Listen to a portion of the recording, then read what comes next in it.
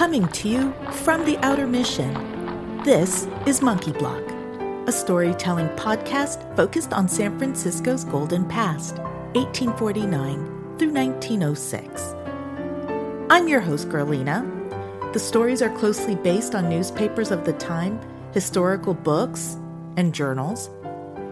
Disclaimer, I do my best to research and share the real stories, extracting legends or calling them out.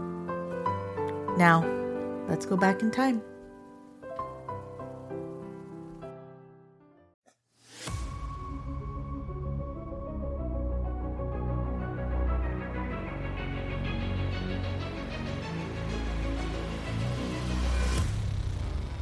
Nearing the end of a long season, it's time to finish.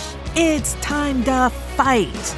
A long-standing rivalry is about to be settled and anything can happen. What a matchup. For almost 15 years, the United States has been fighting for California.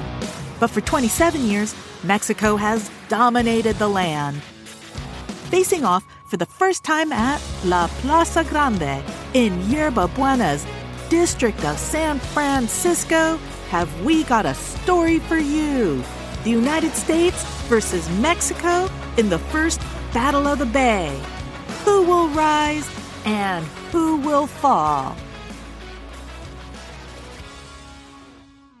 Welcome to Season 3. Sorry for the delay, but this was a lot of research and script rewrites to determine how I wanted to tell this story. Today we discuss the Battle of Yerba Buena. This is the first battle of the Bay, if not the battle for the Bay. If the Battle of Yerba Buena doesn't sound familiar, there's a good reason for that. The events just before and after the Battle of Yerba Buena tell the story. And really there's two events, in my opinion, that make up the Battle of Yerba Buena. Are you ready? Here we go. It's 1846, and the United States made its interest in Mexico's Alta California very clear, long before 1846. For the last 15 years, Americans were moving to Alta California, clearly stating they had no interest in assimilating to their new home. The United States was encouraging this migration because they needed their own countrymen at hand when the ultimate moment arrived. But it wasn't just the United States that wanted to change Alta California's future. Since at least November 25, 1845, Alexander Leidsdorf, the U.S. vice consul in Yerba Buena, and Thomas Larkin, the U.S. consul in Monterey, wrote letters to each other discussing the likelihood that Californios would overthrow the Mexican government. Not the United States, but Californios. Although a United States takeover was also on everyone's radar, Californios included. Some Californios were pro and some were against a U.S. takeover, but it was understood Mexico would lose Alta California to someone. Some Californios, typically those of higher socioeconomic status, felt Alta California should join the United States. They assumed their existing Californio status would naturally transfer over in a United States takeover. And you have to find that kind of optimism quaint. The unofficial start to the United States' possession of Alta California was March of 1846, after a standoff between Comandante General Jose Castro and John Fremont at Gavilan Peak. Larkin frantically wrote to the United States government asking for military backup to protect Americans living in Monterey and all of Alta California. The USS Portsmouth, currently stationed in Mazatlan, Mexico, was urgently sent to Monterey, and this begins warships positioning for the inevitable takeover.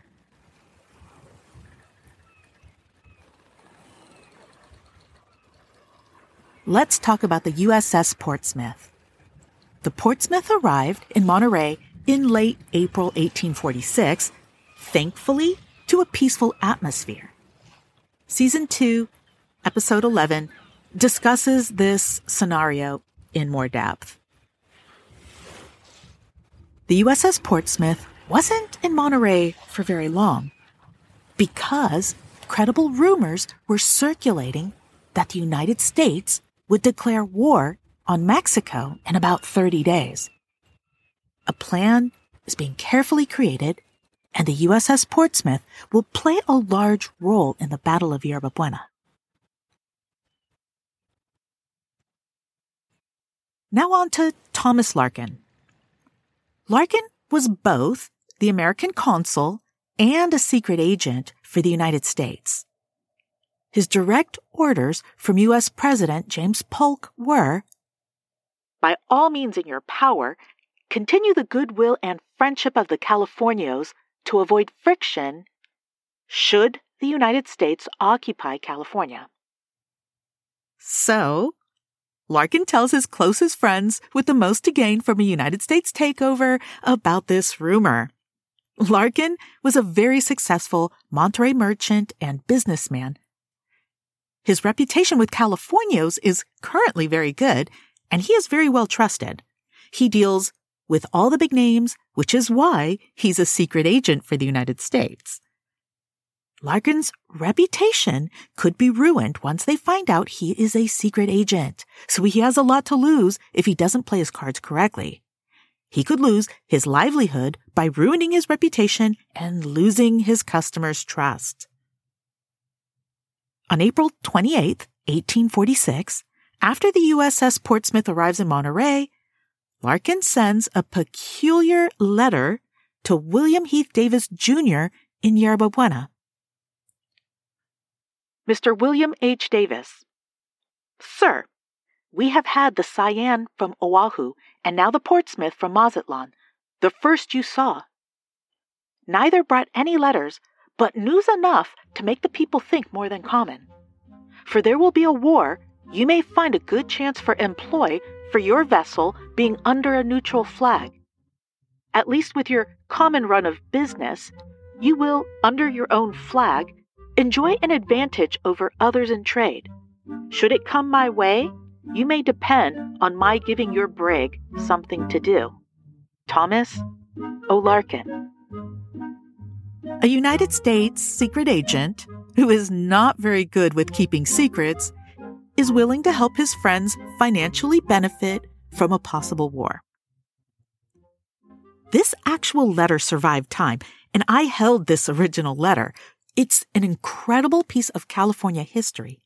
Just seeing an 1846 letter addressed to Yerba Buena is also remarkable. Yerba Buena only had an 11-year history, and so this letter is amazing on a few levels, which makes a history dork like me very happy. It's at the San Francisco Main Library on the 6th floor. Just as Larkin hinted, on May 31st, 1846, the USS Portsmouth leaves Monterey for the San Francisco Bay, taking 3 days to strategically anchor in Sausalito to view Yerba Buena Cove and wait for word from the U.S. government.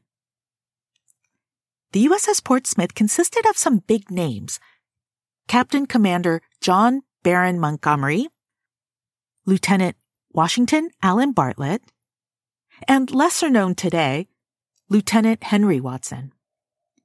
From the Journal of the Marine, Second Lieutenant Henry Bowles Watson, 1845 to 1848. On June 3, 1846, the Portsmouth arrives in Sausalito. We anchored at what is called Sausalito, about 6 miles from the Yerba Buena, at which place Captain Richardson owns a large ranch at the place where we anchored. Richardson is the original founder of Yerba Buena in 1835, who moved to Sausalito after receiving a very nice grant of land. The vice consul visited the ship today. That's Alexander Leidsdorf from Yerba Buena. Watson describes Alexander Leidsdorf as a coarse, vulgar man, fond of brandy, boisterous, and altogether most disgusting and egotistical. Watson mentions a visit from Yerba Buena's alcalde, William Sturgis Hinckley, whom he describes as coarse and brainless. And Jacob Primer Lease was a notorious American swindler and thief. Lease was very well liked in Yerba Buena, but that's a rabbit hole, so I must move on. Watson had harsh words about everyone except Fremont. He was very pro-Fremont. The point here is that Yerba Buena government officials are in close contact with the USS Portsmouth. The United States is positioning itself for a well-planned, peaceful takeover of Alta California. In parallel, warships are currently positioned in Monterey. It's obvious to anyone with eyes why the U.S. sloops of war are anchored a few miles offshore. Everyone knew. But something doesn't go to plan. A rogue group of non-military United States citizens without authority to act on the United States' behalf, let alone on foreign land, form a militia and start the Bear Flag Revolt insurrection in Sonoma. The men state they were under the direction of John Charles Fremont. On June 14, 1846, they take Alta California's highest-ranking military official, Mariano Vallejo, his brother Salvador, Victor Proudhon, and Jacob Primer Lease, and they take them as prisoners. Ironically, all of their prisoners are openly in favor of a United States takeover, especially Mariano Vallejo, their prized prisoner. This was not a well-thought-out insurrection by anyone with a military background. How the prisoners were handled at Sutter's Fort is worthy of an episode, but I must move on. The United States military was caught off guard by this insurrection and openly disavows the Bear Flaggers' actions. Specifically, the captain of the USS Portsmouth, Captain Montgomery, currently anchored watching Yerba Buena. Montgomery is very close friends with Mariano Vallejo and had no idea about this insurrection. And he should have, which is what angered him, because if he had known, he would have put an end to it. Vallejo would have likely helped the Bear Flaggers had they approached him differently than taking him prisoner. But again, the Bear Flag Revolt was not comprised of military men with any military experience. It's a good thing the USS Portsmouth was already in place. Fremont's name is, again, attached to another unexpected skirmish. A few days after the insurrection, the United States military is scrambling.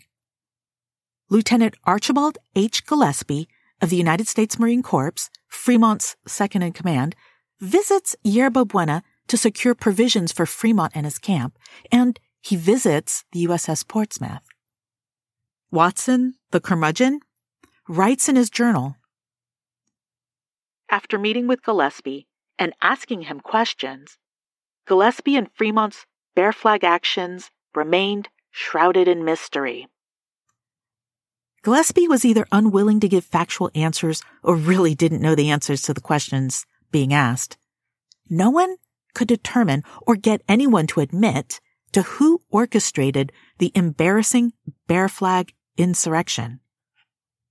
Watson and the other high-ranking officials on the USS Portsmouth can't figure out who orchestrated the revolt, even from the person who supposedly delivered the secret message to Fremont to start this revolt. I have an episode about this secret message theory that Gillespie did or didn't give Fremont to start the Bear Flag Revolt in Season 2, Episode 11. The Bear Flag Revolt was a public relations embarrassment, and the rumor that a junior man of the military, John Charles Fremont, had orchestrated it was more embarrassing.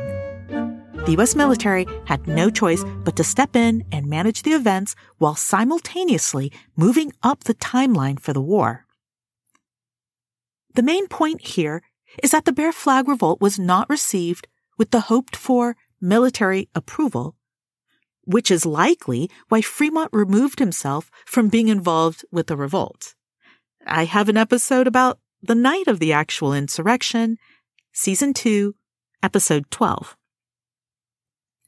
This was supposed to be a peaceful U.S. takeover of Alta California. Okay, so back to the Battle of Yerba Buena.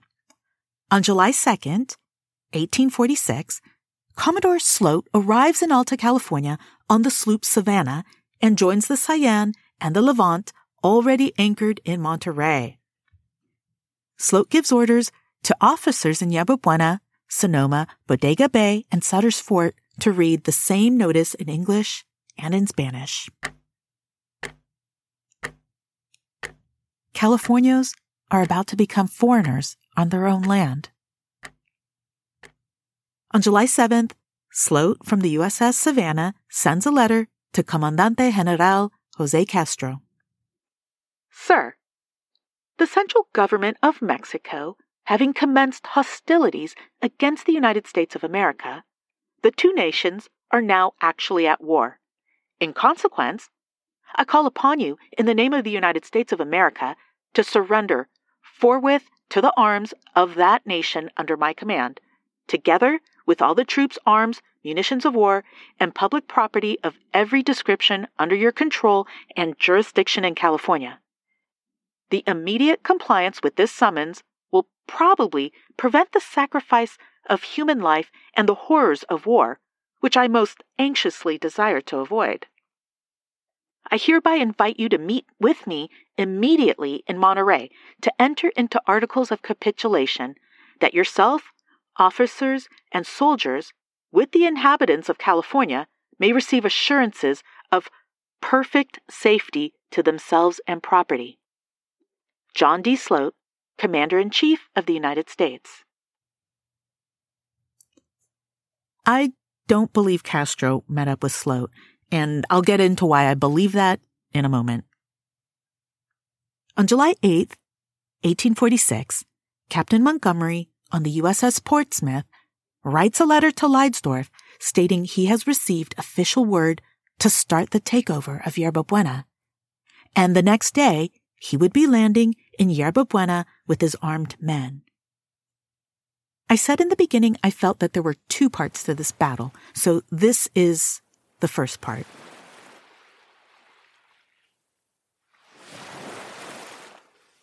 Around 8 a.m., July 9th, under the command of Captain Montgomery, Watson and 70 Marines and sailors from the USS Portsmouth take boats from the ship, landing at current-day Montgomery and Clay Street, and they march up Clay Street to the Pueblo's civic center called La Plaza Grande, while the band played Yankee Doodle.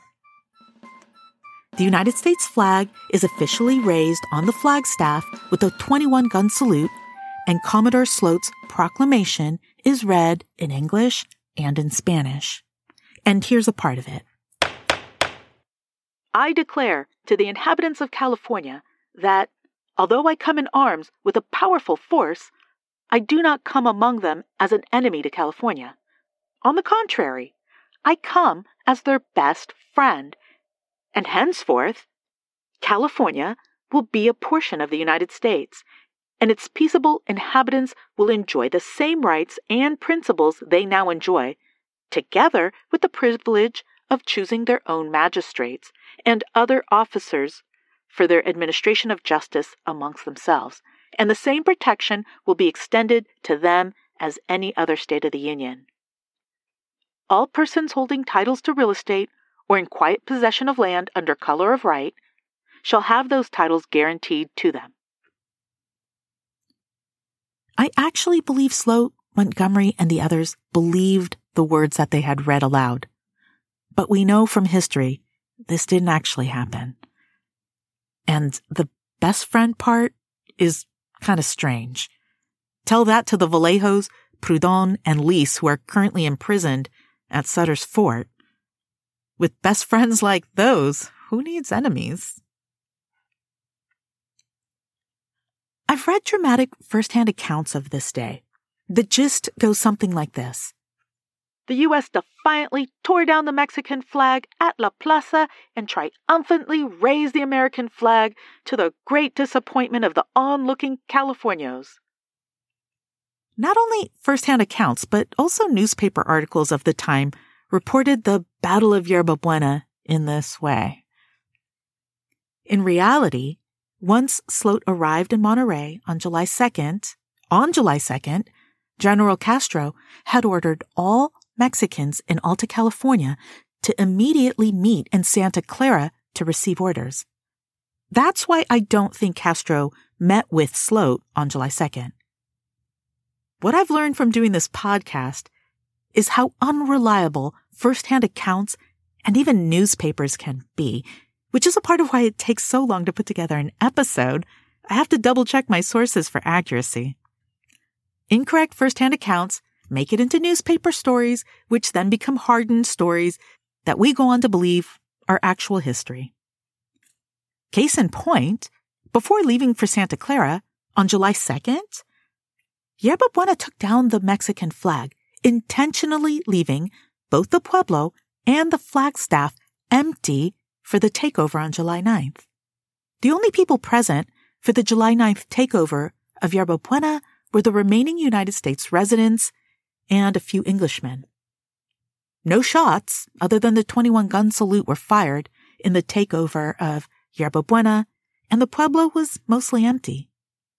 The following day, July 10th, the Californios returned to Yerba Buena, and another U.S. military party was sent to shore to capture the alcalde, William Sturgis Hinckley. But Hinckley, who departed for Yerba Buena for Santa Clara on July 2nd, died returning to Yerba Buena sometime before July 10th. So, Robert Ridley, the Yerba Buena harbor master and popular saloon billiards keeper, was instead taken prisoner at gunpoint by the Bear Flag Revolt's Dr. Robert Semple. Ridley asked but was denied, saying goodbye to his wife and kids, and he was sent to join the Vallejos and others in captivity at Sutter's Fort. We come as your best friend. The 1839 Viogé map of Yerba Buena had hung in Viogé's, now Ridley's, bar for 7 years. This map was taken down and updated each time someone purchased a lot of land in Yerba Buena. The United States confiscated this very torn and worn-out map. And in that moment, this is my opinion, the second, final part of the Battle of Yerba Buena occurred, and Mexico's Yerba Buena officially ended. All of Alta California will be under U.S. control by 1847, and the Mexican-American War will officially end in 1848 with the Treaty of Guadalupe Hidalgo. You can read more about it from the Reminiscences and Incidents of the Early Days of San Francisco by John H. Brown, an actual experience of an eyewitness from 1845 to 1850.